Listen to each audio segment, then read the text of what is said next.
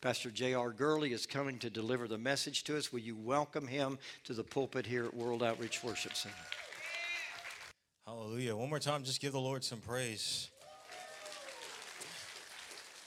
Whew. This has been a super long week of ministry. Me and the team, we pulled back into the parking lot last night. We were in Washington, D.C., ministering there. Got back here around about midnight, I believe. And so I mentioned to the team, I was like, I'll see all y'all back here at 7 in the morning or 7:30 in the morning. And they said, okay, let me tell you, the miracle happened because everybody was back here 7:30 in the morning. I was like, whoa. We were so excited just to see and to hear what God did this weekend. I could not go to sleep. It's almost like Thanksgiving, you know, when the smells and the aromas from the kitchen begin to disturb you upstairs, and it's just like you can't wait because you know there's something cooking in the kitchen. Look at your neighbor and say, neighbor, can you smell what the rock? I'm talking about the Rock of Ages. Can you smell what the rock's got cooking? Something is up in the spirit realm. And so we were just excited. I tell you, this Torch Conference, one thing I loved about it is that we had a schedule, and it was funny. And it was funny because it was useless. I was just like, oh, isn't this is just awesome. You know, the morning session, the power of God moved so heavily, it flowed into the evening session. It was about 3 p.m. on Friday before we realized that we hadn't broke for lunch. But nobody cared. Man shall not live by bread alone, but by every word that proceeded out of the mouth of God. Lord, give us a hunger for you that far exceeds our hunger for food. For our team that went up with us and came back, I just thank God for them. And Pastor Larry, one of our musicians, or a couple of our musicians, had some incidents and they could not play as we practiced. I mean, sometimes things don't go as practice, and it's okay. It really is. Sometimes, you know, look, you can plan, but sometimes the best laid plans of mice and men often go astray. Tale of two cities. And sometimes you just got to learn to go with the flow. And we're created to worship. That's what we're created to do. And you just can't rehearse that. Okay? And so I gave Pastor Larry, I sent him a text message because I was too scared to call him. and I said, Pastor Larry, help. And Pastor Larry texted me back, or he actually called me back. I was like, oh, Lord, here it goes. And Pastor Larry said, JR, what do you need? I said, well, Pastor Larry, we're doing these crazy songs. He said, okay, you just tell me what key and I'll meet you there tomorrow. Isn't that awesome? And then Larry came back in there, just started grooving with us. And I tell you, I just love it. I love it. I like it. I love it. And then, you know, we had one young man who went with us. He's been so transformed by the Spirit of the Lord over the last few weeks. Just maybe I'll tell you about that in the message. But he followed us up to the conference, and we had every position in the band filled. And he said, Pastor JR, I'll just grab a tambourine and play it. And he stood on the stage this morning with the tambourine, just jamming with that thing. Thank God for the tambourine ministry, amen? If you're going to turn with me today, and I want you to put your seatbelts on, and just prepare your hearts, because I believe not only must the preacher be anointed to preach the Word of God, I believe that we have to be anointed as the people of God to receive the Word of God. And then once we receive the Word of God, we have a responsibility, okay? I'm not going to do it this morning, but one time I was preaching to a group of young people, and I brought in a bag of stones. And I said, you know, I set the stones down, and I said, you have to make the decision today that whether or not I'm preaching to you the Word of God. And if you determine that I'm not preaching the Word of God, then you go, here are these stones. And I said, but if you determine that I am preaching the Word of God, then we only have one responsibility to the Word of the Lord. And that is like Samuel, to hear and obey. Are y'all with me this morning? And like, oh goodness. I my heart has been broken. You know, there've been. I don't want to get into the situation that's going on at my home, and you know, we came from an all-night prayer last month, and I just knew I was going to sleep in. And I love the night watch. I love it. I just love it. We come in here first Friday night of every month, and we're just, I mean, people are just strawing out, and folks are just praying, and it's just a great time, especially around 3 a.m. We call it the delirium hour. And that's when people get on the microphone and start praying crazy stuff. But how many know God wants to do some crazy stuff? Look at your neighbor and say, neighbor, what do you believe? I got a message from someone that I'd led to the Lord a long time ago, and you know, he'd gone to college, and you know, and I was not able to adequately disciple this gentleman, and now he's actually very analytical. He's a super scientist. He's just one of the top in his field, and I got a message from him, and where he was questioning a lot of the things that had been told to him, because you know, Christians had come to him and had told him this, and that, and when he questioned me, my heart broke immediately. And I thought to myself, Lord, it bothers me deeply that the average believer, the average Christian, cannot adequately advocate for the faith. Can I just put it plainly? We haven't read enough of the Bible to regurgitate it in a productive way. John chapter 1. And so, literally, I'm sitting here typing a reply, and then the Holy Spirit conviction is just all over me. At any point, and I'm someone that just takes the ministry of discipleship seriously. It's not a class, it's a lifestyle. Paul said, follow me as I follow Christ. That means I want you to come and see me. I want you to put your eyes on me. I want you to hear the things that I'm saying and see the things that I'm doing, and hold me accountable as I give my due service to the Lord. And we don't do that nowadays. We elevate men of God and women of God into these ridiculous positions of superstars, and every star eventually will supernova. And when it does, the damage that is done to the kingdom is sometimes irreparable, if not forgot. Y'all with me? So John 1:1, it says, in the beginning was the Word, and the Word was with God, and the Word was God. Everybody see that? Say this with me, in the beginning. What does that mean to you? We can talk to each other this morning. Say it one more time, in the beginning. What does that mean to you? In the beginning. In the beginning, in the beginning, in the beginning. In the beginning, in the beginning. How many of us were here in the beginning? But you know who was? God.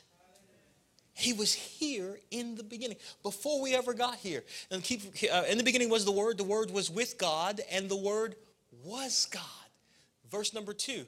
And it says, and he was in the beginning with God. Notice the he. Now we're using a different pronoun. So the he is not just an it's a person, and that person is who? The Bible says that Jesus is funny enough. Even the devil knows this. When Jesus comes into the country of the Gadarenes, he sets foot on shore. The Bible says there met him a man out of the tombs who was demonized. And Jesus, thou son of David, Jesus, the Son of God. Even the devil knows. The word David or David means revelation, the son of revelation. This is literally what he's calling Jesus. If you look in the book of Revelation, you'll see that the spirit of prophecy is the testimony of Jesus Christ. How is that possible? Why is he the spirit of prophecy? Why is the testimony of Jesus Christ the spirit of prophecy? Because he is the only created being, or he's the only being that was there in the beginning. Are y'all with me? Not only was he there in the beginning, but he's the beginning of all things and the ending of all things, yet he's everlasting. Oh, come on, somebody. Yet he's everlasting. God is powerful. The God we serve is infinitely powerful, yet he's intensely personal. You know, one of the things that just blows my mind, the Bible says that God is going to kill death. And I'm like, try to wrap your brain around that. He's going to kill death. He's going to knock it out. There will be no more dying. Amen. When we get to heaven, there's going to be no more tears, no more sadness. We're going to go to a place to study war no more. And God is going to pick up hell, death, all of that stuff, and throw it away. He's going to finish it because he's infinitely powerful. There is no limit to the power of God. But do we believe that? Verse number 3. Let me just read it. All things, everybody say all things. How much is all? Okay, we're in agreement. All things were made through him. Some versions say by him. And without him, there was nothing made that was made. Woo, I love it. The author and the finisher of our faith. Do we believe that? Okay. Verse number 4. In him was. See, that's why the grave couldn't keep him. Jesus said, look, I'm not going to bug you. I just need to borrow a tomb. Just need to hold on to it for just a couple days. And they put him in there. They rolled the stone in front of it. And there was Jesus, but they could not keep him in there because in him was life. And that life was the light of men. And he got up from the grave. We were singing about that today. And that's why I sang it, because in him was life, and that life was the light of men. Do we know what we believe? Do we believe what we believe? And we read it out of the King James and New King James. If anybody's got the NKJV or the KJV, go ahead and thunder out verse 9 and 10 for me. If you keep on reading John, the Bible talks about how he came into his own and his own received him not. He came into the darkness and the darkness comprehended him not. But to as many as received him, to them gave he power to become what? Sons of God. And so now we're reading this power. You have to understand, the Word of God is not only formative, it's transformative. And I want you to get this in your spirit, because let me tell you, the world is out there and they are already ready. They're ready to challenge us as to what we believe. And the Bible says in Romans 10:9, that if you shall confess with your mouth, okay? And then there's a two-part process. Also, you have to do what? Believe where? In your heart. This is where the transformation comes from, not the flesh, literally your mind. You've got to wrap this thing around it.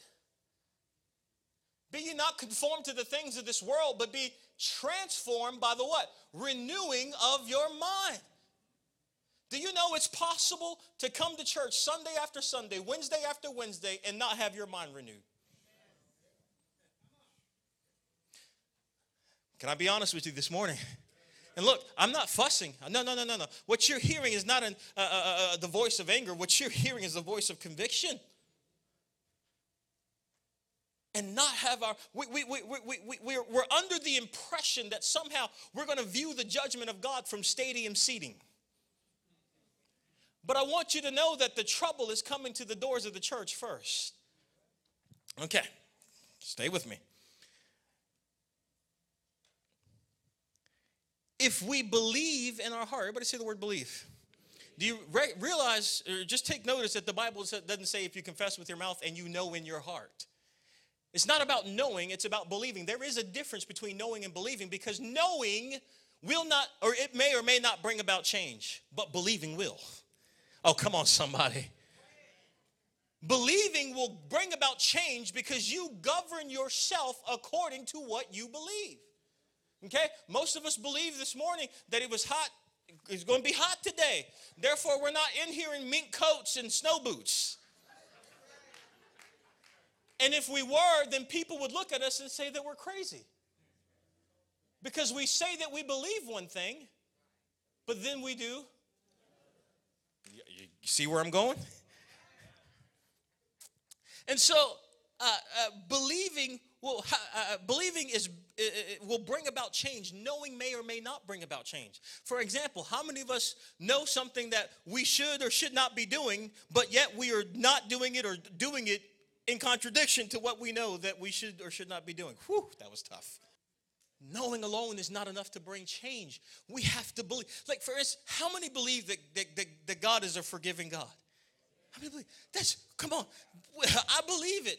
And so when we believe that, when we don't just say it, but when we believe it, it governs how we act. It governs how we conduct ourselves. You know, when we mess up, thank God for Ancient Paths and for the other ministries that we have here, the deliverance ministries that we have here. But when we mess up, the devil comes in with shame. The devil comes in with blame. The devil comes in with all kinds of doubt and confusion. And then we have a tendency to run and to hide ourselves because we don't want anybody to know what we did. But we forget that we have a God who is all-knowing, we have a God who is all-powerful, and we have a Father who forgives sins. And if we believe that God forgives sins and that there is forgiveness of sin in the Father, then we don't run away from Him when we sin. When we sin, we run to Him knowing that He's going to forgive us. And I believe this morning that some of us need to run to Him. You don't have to carry around what happened to you years ago. You don't have to carry around what happened to you days ago. God is no respecter of persons. He'll heal one person, He'll heal you. He'll deliver one person, He'll deliver you. And He's waiting today to apply the blood of Jesus that we talked about, that we sang about today, to forgive you of your sins and cleanse you of all unrighteousness. I'm going to preach Jesus today, so just come on. I believe it. And if we say that we believe it as believers, then we need to govern ourselves accordingly. When we see someone that's overtaken in the fault, we shouldn't get the gossip train started. We're supposed to preach the gospel, not the gossip. No, the Bible says that we who are spiritual, we should go to that person and restore them. It doesn't matter what they did. It doesn't matter what they said. We need to go to them and restore them, not get on Facebook and blast them, or not do this and all you should have saw and heard was no, because I believe that God is a God of forgiveness. And if we believe that God is a God of forgiveness, then that will also govern the way that we forgive others who sin against us. Some of us are sitting here right now holding people in contempt and bitterness because of something that happened years ago. And the Bible literally says that we have to forgive our brothers and sisters so that our Heavenly Father will forgive us. Do you believe it? Some of you ought to be texting right now. Dear brother, sister, I love you. Whatever you got to say, make it right, because I'm telling you, Jesus is coming.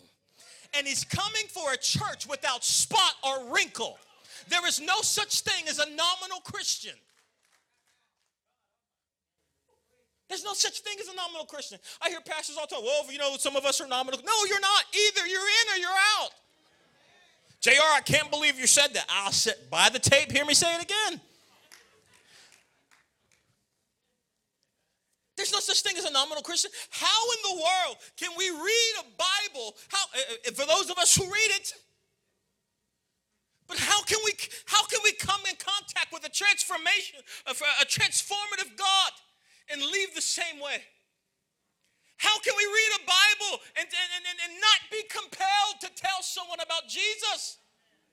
It's not okay that we've been saved for 25 years and never led anybody to Christ. It's not okay. Oh man, it's quiet. I'm going to preach anyway. I came with the amen in my spirit. It's not okay that we have Reverend Pastor, Brother Deacon, Preacher, Doctor, Prophet on our title, but we don't disciple anyone. Where are our spiritual children? I'm talking to you, but this is the Lord's talking to me. Belief changes the way we govern ourselves. Belief is what, I'm telling you right now, if you want to be countercultural, there's nothing more countercultural than you can do today than to believe the Word of God. You don't have to necessarily put in earrings, nose rings, toes rings, but we don't do none of that stuff to be countercultural. You really want to catch the attention of society? Stand firm in your belief that Jesus Christ is the Son of God. You know, I cannot tell you the last 2 weeks, God's just been keeping me up at night, just with this heaviness on my heart, saying, listen, I'm just going to be honest with you. We've got some incorrect theology. You know, I'd like to quote Jordan Peterson. Jordan Peterson didn't die on the cross. He's got a lot of secular knowledge. He's got a lot of religious views. I'm not talking down about him, but I'm just telling you, he ain't the Christ. Where are the biblical scholars? Where are the ones who will step into this dimension of learning the Word of God and digesting the Word of God so that they can adequately represent a faith to a dark and dying world? I was talking some weeks ago, I was talking to a pastor. They knew I was coming. And, that pastor had the audacity to tell me, well, Pastor, he says, Pastor JR, please understand, we don't want you to mention anything here about abortion because we don't preach politics at this church.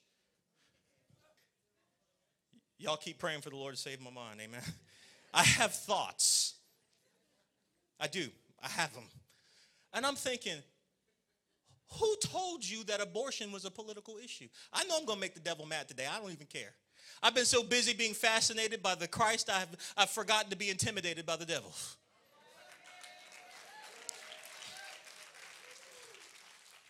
Who told you? We have allowed the world because of because of shaky theology to come into the church and tell us what a believer is supposed to be. No, you don't know. We're supposed to be the light. We're not the light. And you get in the book of John, John was not that light, but he was sent to bear witness of that light. What does that mean? He reflected the light of Christ. That meant people can look at him and see that there is a God somewhere. Look, the moon has no light of its own, but it tells me there's a light somewhere. Look at your neighbor and say, neighbor, let your light shine. And by the way, it's not a little light. It's not a little light. We don't serve a little Jesus. We serve a God that can do exceedingly abundantly above everything that we could ever ask or think. If you can put it in your mind, he can do greater. If you can paint it on the picture, he can do greater than that. We don't have the capacity to understand that God is infinitely powerful, yet he's intensely personal. You know, help me stay on track, Holy Spirit. I had reason to go to a gym for the last few whatevers, and there's always these they're everywhere. I mean, I'm just going to describe it. You got these guys, and sometimes ladies are in there too, and they're just they're ripping these huge dumbbells, and I mean they're just stacking. Wow, and they're hollering and woo, and then boom, and then the room shakes because of the weight that they had just lifted. And other people are looking at them like, wow, that's the most awesome thing ever. But here's the thing. Many of them skipped leg day. And in Alabama, we have a saying. It's like, last time I seen legs like that, they were hanging down from a nest. But anyway, they skipped leg day because they were so concentrated on it. Oh, come on, somebody. Y'all can, whatever. I'm just going to put it out there. They're so concentrated on adapting to a social norm that they didn't do anything for their base. And as big as they are, most of them, I could run backwards and jump and knock them over because their center of gravity is too high. And I believe theologically, probably in the last 60-some years, the church, in America, we have skipped leg day. We don't have the foundational truths that are necessary to properly advocate the faith, and therefore we have acquiesced into the world's definition of what church ought to be. Lord, help me if I ever get in the car and pick up my kids, and the number one question I asked them after coming from church, son, was it fun? We're supposed to be formative, not fun. I'm not saying we can't be fun. I'm just saying we're supposed to be formative first.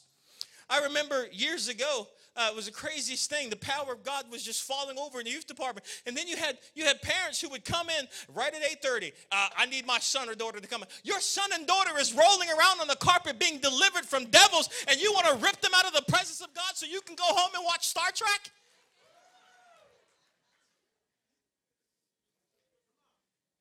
Can we just be real? I just want to be real. Look, this may be the last time I ever preach. I just want to be real with you. The world around us is dying. And we can't be content to let it happen on our watch. We're all watchmen. We're all watchmen. This is what the prophets tell us. We're all watchmen. We're all here to sound the alarm. Sometimes it's going to make people upset with you. Trust me, I know. As a pastor, I told you, eventually you'll make everybody happy. Half the people were happy when you came. The other half will be happy when you leave. But we got to stop worrying about what the world thinks. Our target is the world. Their thinking is messed up already. If our gospel be hidden, it is hidden to those who are lost and whom the God of this world has blinded their minds. And we're allowing people who have blinded minds to tell us what we should and should not be doing. This pastor told me, no, look, let me tell you something. They said the same thing about slavery in the 1800s. It's a political issue. It's not a political issue. It's a theological issue. I was reading the other day, General Sherman, General Grant, and General Lee actually had a different interpretation of two key passages in the Bible. And they went to war over it. It was a theological issue. Are y'all with me this morning? And here we are standing in the greatest threat to our day. And I told this pastor, I was like, look, I don't know what book you've been reading, but it hasn't been the Bible. The Bible declares that we ought to speak up for those who cannot speak for themselves. We are to be the voice of the voiceless. And what more voiceless person, what more helpless person than a life that was in the womb? Can I ask you a question? When did Jesus become Jesus? John 1:14, or John 1 says, in the beginning was the Word. You remember what happened when Mary told her cousin that the angel had visited her too? And upon hearing the news, what happened to her cousin, Elizabeth? Right? Yeah. What happened to her? The baby, what baby? What was his name? You mean John had a name? Oh, come on. Jeremiah 1, before I formed you in the belly, I knew you. And before you were born, I've called you to be a prophet unto the nations. Oh, I know I'm making people mad. I'm going to keep preaching anyway. So John the Baptist jumped in her womb. He was alive and he was a person.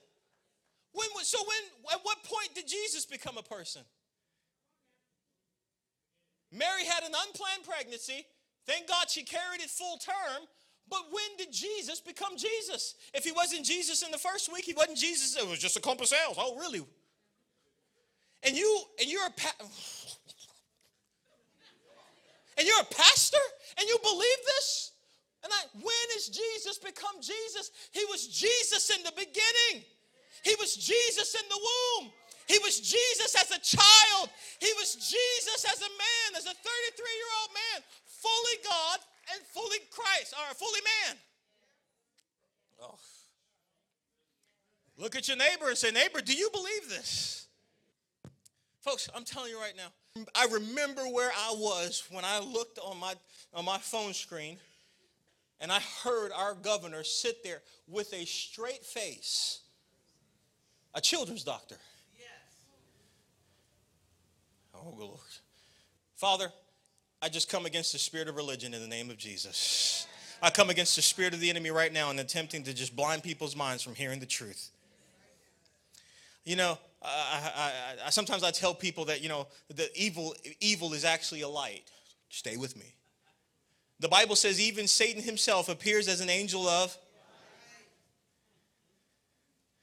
And what happens, this is what draws people to the darkness, by the way. It's not just darkness, it's a light. It's a lot of information, just no revelation. And what happens is it's a light that's so bright that immediately we don't want to look at it. We'd rather bury our heads in the sand and pretend like this evil does not exist. Otherwise, once we become informed of it, now we have to act on it. And the governor got on that television and said, well, I'll tell you what happens if the baby was born. If, conditional phrase, baby, a noun, person, place, or thing, born, an action, brought into life. If the baby was born, we would keep it comfortable, cover it with a blanket, and then the mother and doctor would step outside and have a conversation. What he was alluding to is that if the mother still at this time declared that she, for some reason, wanted to abort the child after it was born, then it would be okay. No, Mr. Governor, it is not okay. It is not okay. I'm just going to say it again. It is not okay. That was the spirit of the Antichrist speaking to the tongue of the governor. Oh, JR, you're online. They're broadcasting this live. Hear me say it again. And I was appalled because I was appalled because a lot of churches and a lot of pastors said nothing. And I thought to myself, oh God, oh God, oh God, oh God. It's one thing to abort a baby, but now we're talking about infanticide. This is literally what Pharaoh did to Israel at the time that Moses was going to be born. This is literally what Herod did during the time that Jesus was going to be born. Kill the babies. Since Roe versus Wade, 60 to 61 million babies have been aborted. I'm gonna just tell the story. Look, if you want to learn more about it, you gotta come on a Wednesday night or something. But Margaret Sanger was in fact a eugenicist. I have a copy of a Wikipedia page that we looked at. One of our students was in college, whatever, maybe about just 4 years ago, by the way, 4 years ago. And they did a study on Margaret Sanger. And it said right there on Wikipedia that she was a eugenicist and that she believed in population control, mostly in the population of minorities, blacks, blacks, Hispanics, and Asians. It said it right there on Wikipedia. Now go to Wikipedia today. I dare you. See if you can find the word eugenicist. We are allowing them to rewrite history.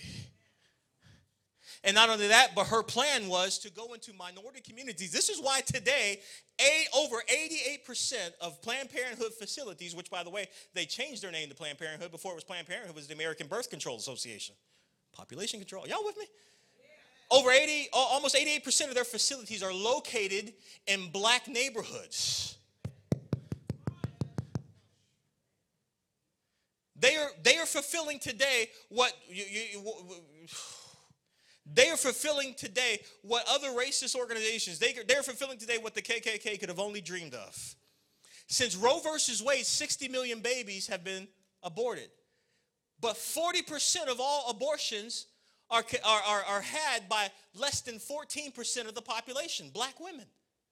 So do the math. 40% of 61 million, you arrive somewhere around 24,400,000. 24,400,000. The actual black population today in America is between 40 and 45 million. Over 50% of the black population has been annihilated. And you know what the church says? Oh, it's a political issue. It's not a political issue. It's a righteous. How can we read the Bible? How come our hearts are not burning? I personally believe the governor should be getting no rest right now, and he's not. I called every one of his cabinet members to task. I tweeted at them. I called them on their phone. Some of them, I was surprised. They actually answered the phone themselves, and I wasn't, I was like, look, I know you don't agree with this because I read your page before you got a government position. You were a professor in this university. And you were pro-life, but the governor put some money in your pocket, and now you're singing a different song. Oh, come on, somebody. But we are the church. We are supposed to be the key influencers in the land. The word for church is ecclesia, which means government. The government. We are, help me, Holy Ghost. We are, in fact, God's government, God's political organization. And because we have theological asymmetry, we've allowed the world to tell us what it means to be a believer. Turn with me to 2 Corinthians 13:5. 2 Corinthians 13:5. And again, I'm not speaking. This is not a word. This is not a message of. Please do not allow the religious spirit to re-preach my message in your ears. 2 Corinthians 13:5. Can somebody read it out of their version or just here? It says, "Examine yourselves as to what? Test your." You notice the Bible uses two different words. The first word is examine. That means to expose yourself to rigorous scrutiny. And then after you produce a result, when you test, you compare that result with the controlled with controlled data. So examine and test yourselves. Do you not know that yourselves that Jesus Christ is in you, unless indeed you are what? Yep, your Bible says reprobate. Turn with me now to 1 Timothy chapter 4, verse number 1. I'm going to try to close with this. 1 Timothy chapter 4, verse number 1. I'll just quote it. It says, "Now the Spirit speaks expressly that in the last days, or the latter days, some will" what? Y'all see that? How many agree we're living in the last days? I don't want you to read this because listen, folks, I would get in trouble if I stood here today and told you, everyone in this building, if we walked outside of these doors and we lost our life, that we would wake up in heaven. God would hold me responsible for telling that lie. Now the Spirit speaks expressly that in the last days, or the latter days, some shall depart the faith, giving heed to what? Seducing spirits and what? Doctrines of devils. A doctrine of devils tells us that it's okay not to witness.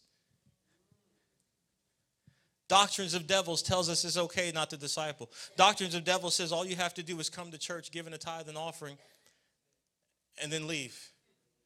Doctrines of devils tells us that we don't really have to be the priest of our household. We can coexist with someone who's not even a believer and just believe in our heart that they're going to get caught up in the air with us. A doctrine of devils tells us that it's okay that to not instill within our sons and daughters their identity. Doctrines of devils will tell us that it's okay not to talk to our sons and daughters about sex.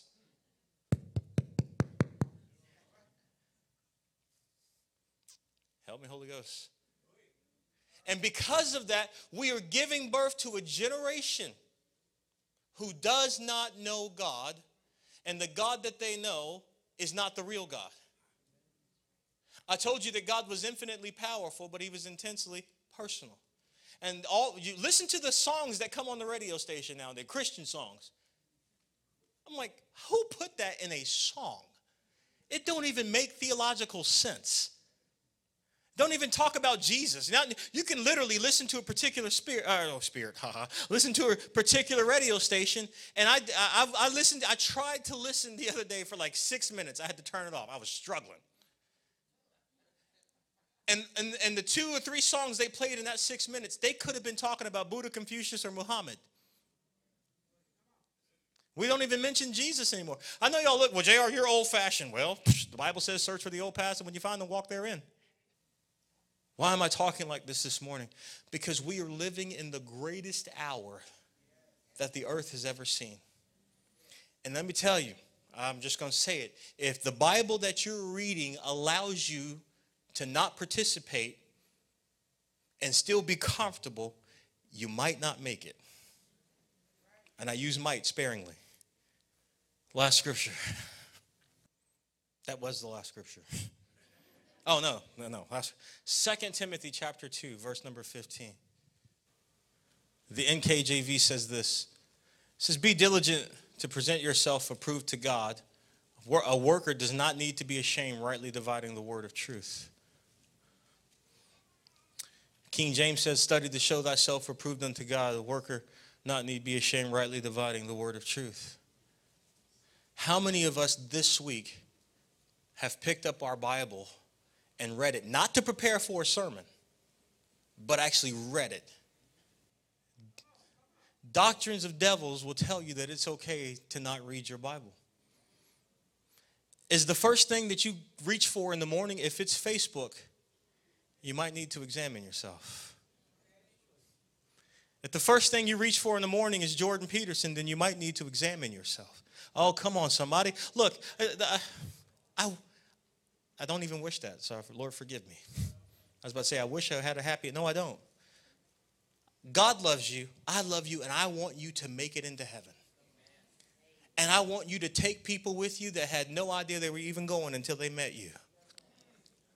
You know, I was standing in the store the other day. I was telling you all these, the Lord's just, man, I've literally had no resting place for over a month and a half. My house was destroyed via accident and blah, blah, blah, an incident. And we just been in the process of building back walls and repairing floors. But, you know, when your house is disoriented, so are you. And I found myself waking up in the middle of the night, just like, oh, it just weighs down on me. And so, you know, we began the process of restoration. And so here I am with my dad, and we're at this store, and I'm thinking, oh, praise the Lord, we're going to put the floors back in now. And so we're buying the floors, and it's a Wednesday. And the only thing on my mind is it's like 3 or 4 o'clock. I've got literally just, I got a few minutes to go home to change, and then to go get ready to be at the building at 5:30, whatever, to get ready for service. It's the only thing on my mind. And my dad, I tell you, he's just strolling in there, taking his time, got to talk to everybody. And so I actually stepped away, and I looked at what my father was doing.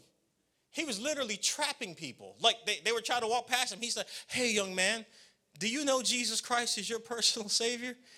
And I'm the preacher. Hashtag preacher fail. And there is my father witnessing to several people, and here I am with a bag full of stuff like it's going to matter in eternity.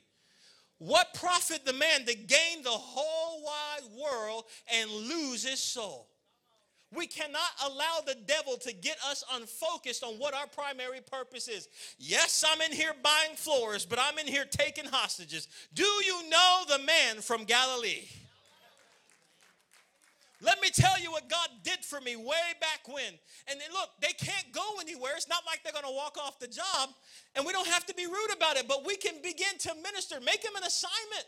If it's the same person that helps you at the counter, then make a plan for next week. Pour into their spirit.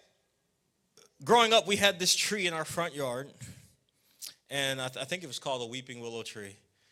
And it was amazing. It was our entire community just knew about this tree. I cannot tell you how many times I've literally heard cars hit brakes. And then you see the back door of that car open, and there's some 8-year-old with tears down his eyes walking up to the tree to peel off a switch. People used to knock on our door. And pretty soon my mom just got to the point, I know why you're here. Yes, just take all the switches you need. You know, take all the switches you need. And it was a great tree, you know. And one day the city came knocking, and the city said, listen, you're not supposed to have this tree on your property, blah, blah, blah, blah. It's growing over the sidewalk. And we're like, well, look, this tree was here before we got here. And the city said, well, you're going to have to cut it down.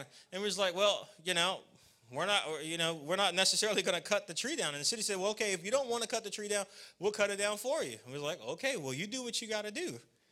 And so they came out there with chainsaws, and we're all watching. It was like a Thursday morning or something. Well, not going there. I know why it was a Thursday, but that's a different story. We're just going to stick with this one. And so we're watching through the window, and they come out with these chainsaws, and they cut all the branches down. And then then you got a couple guys that get a hold of the base of the tree. They try to pull it up, and they failed. And so then they came with shovels, and you got the guys with these shovels, and they keep digging around the tree, digging around the tree, digging around the tree. This was an all-day thing. I'm telling you, their 9 to 5 or 8 to 4 they earned that check that day. So the guys with the shovels put the shovels down, and they still couldn't get the tree out. So then they tried to get it with one of their trucks, and the truck couldn't get the tree out. So they dug some more. And we're watching this whole thing, you know. And so finally they got one of the big old city dump trucks. They put some chains around the base of that tree, and they let it lag. And then the guy just hit the gas. And here's this tree still fighting this dump truck. And eventually they got the tree out. But the most amazing thing is that when that tree came up, we discovered that the roots of that, they were probably roots in the backyard.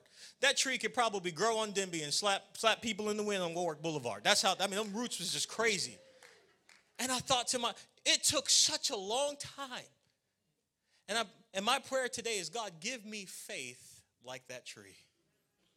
Give me a theological perspective. Give me a worldview like that tree that will not be toppled over by every wind of doctrine. We are in the fight for our life, church. We're in the fight for our life. In the book of Daniel, they had this, stand to your feet with me as we're closing. In the book of Daniel, they had this idol, and they said, listen, when you hear the sound of the music, worship this idol, worship this idol, worship this idol. And there were 3 Hebrew boys, Shadrach, Meshach, and Abednego, their Babylonian names, and they would not worship this idol. And they said, if you don't worship this idol, we're going to malign you in public. We're going to seize your assets. And eventually we're going to take your life. And I'm telling you today, right now, that once again, the culture of this world is looking at us, and they're decreeing that we worship this idol that they're putting up. And this idol was erected by 4% of the population of America. And I believe this idol today is LBGTQ, whatever. RS, whatever. And churches right now are bowing to that idol. I say pastor friend, but they allow these groups to meet in their church property. And not only that, but they also have a Muslim community that he allows to worship right there on the church property because he's progressive. Oh, y'all look at me like I'm crazy, but I'm telling you, we cannot allow the world to tell us who we are.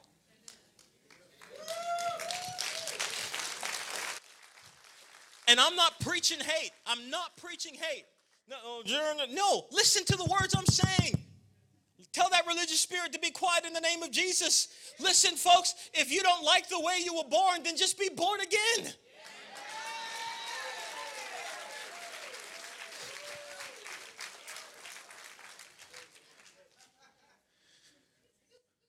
We have a school right behind us, DCA. And I believe this DCA is going to be it is the battleground between our culture and the culture of the world. And we need to be doing everything we can as brothers and sisters in the faith, as mothers and fathers in the faith. I literally believe that God's going to call some of us out of retirement to go teach in DCA. Because we are responsible for raising up men and women of God who are countercultural, and not only who are countercultural, but they have the knowledge and they have the experience base to compete with the world. I encourage you, if you haven't picked up your Bible, get back in this thing. Test yourself. Examine yourself to see if you be of the faith. Well, Pastor JR, I've been a Christian for so many years. I've never led anybody to the Lord. I need to learn how to do it. I encourage you. We have classes here. I don't know where Miss Terry is, but she takes a team out on Saturdays. There are others that take teams out on Saturdays that go out to witness. Go with them. Learn how to do it. Learn how to talk to people. Sometimes all it takes is a smile and a handshake. Normally, when you ask people if you can pray for them, they hardly ever say no. But learn how to do it. But do not allow the doctrine of the enemy to lull you asleep. Well, it's somebody else's problem. They can deal with it. No, we need to get the attitude that if it's going to happen in Newport News, it's going to be wild that does it.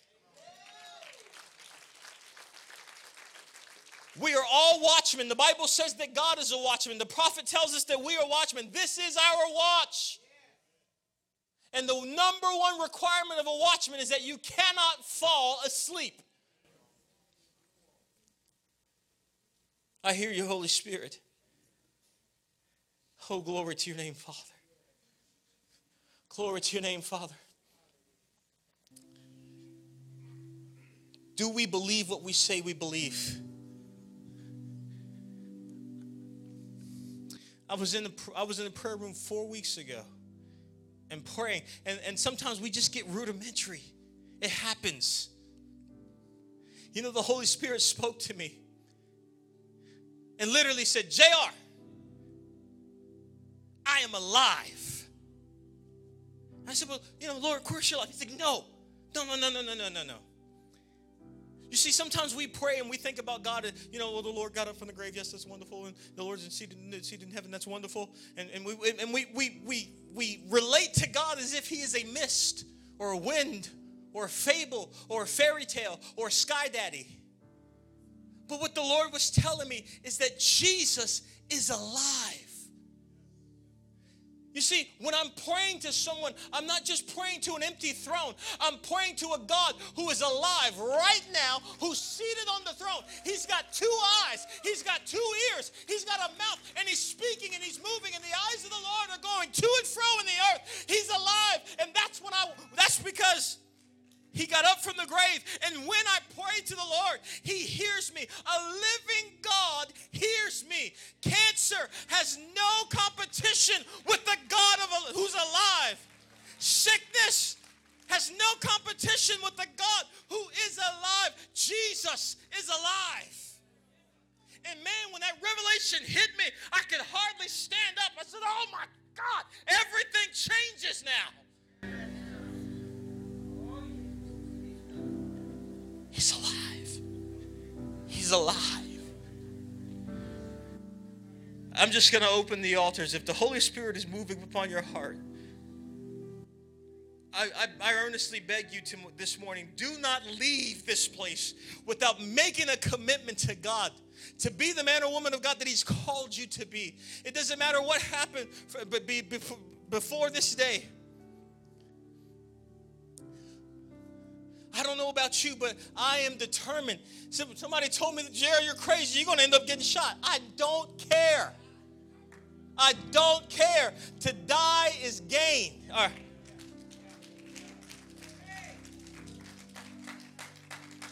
Jesus hung, bled, and died on the cross. He did not die of natural causes.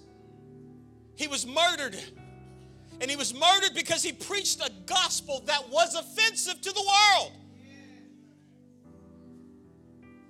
Well, we know we don't want to offend anybody. Why not?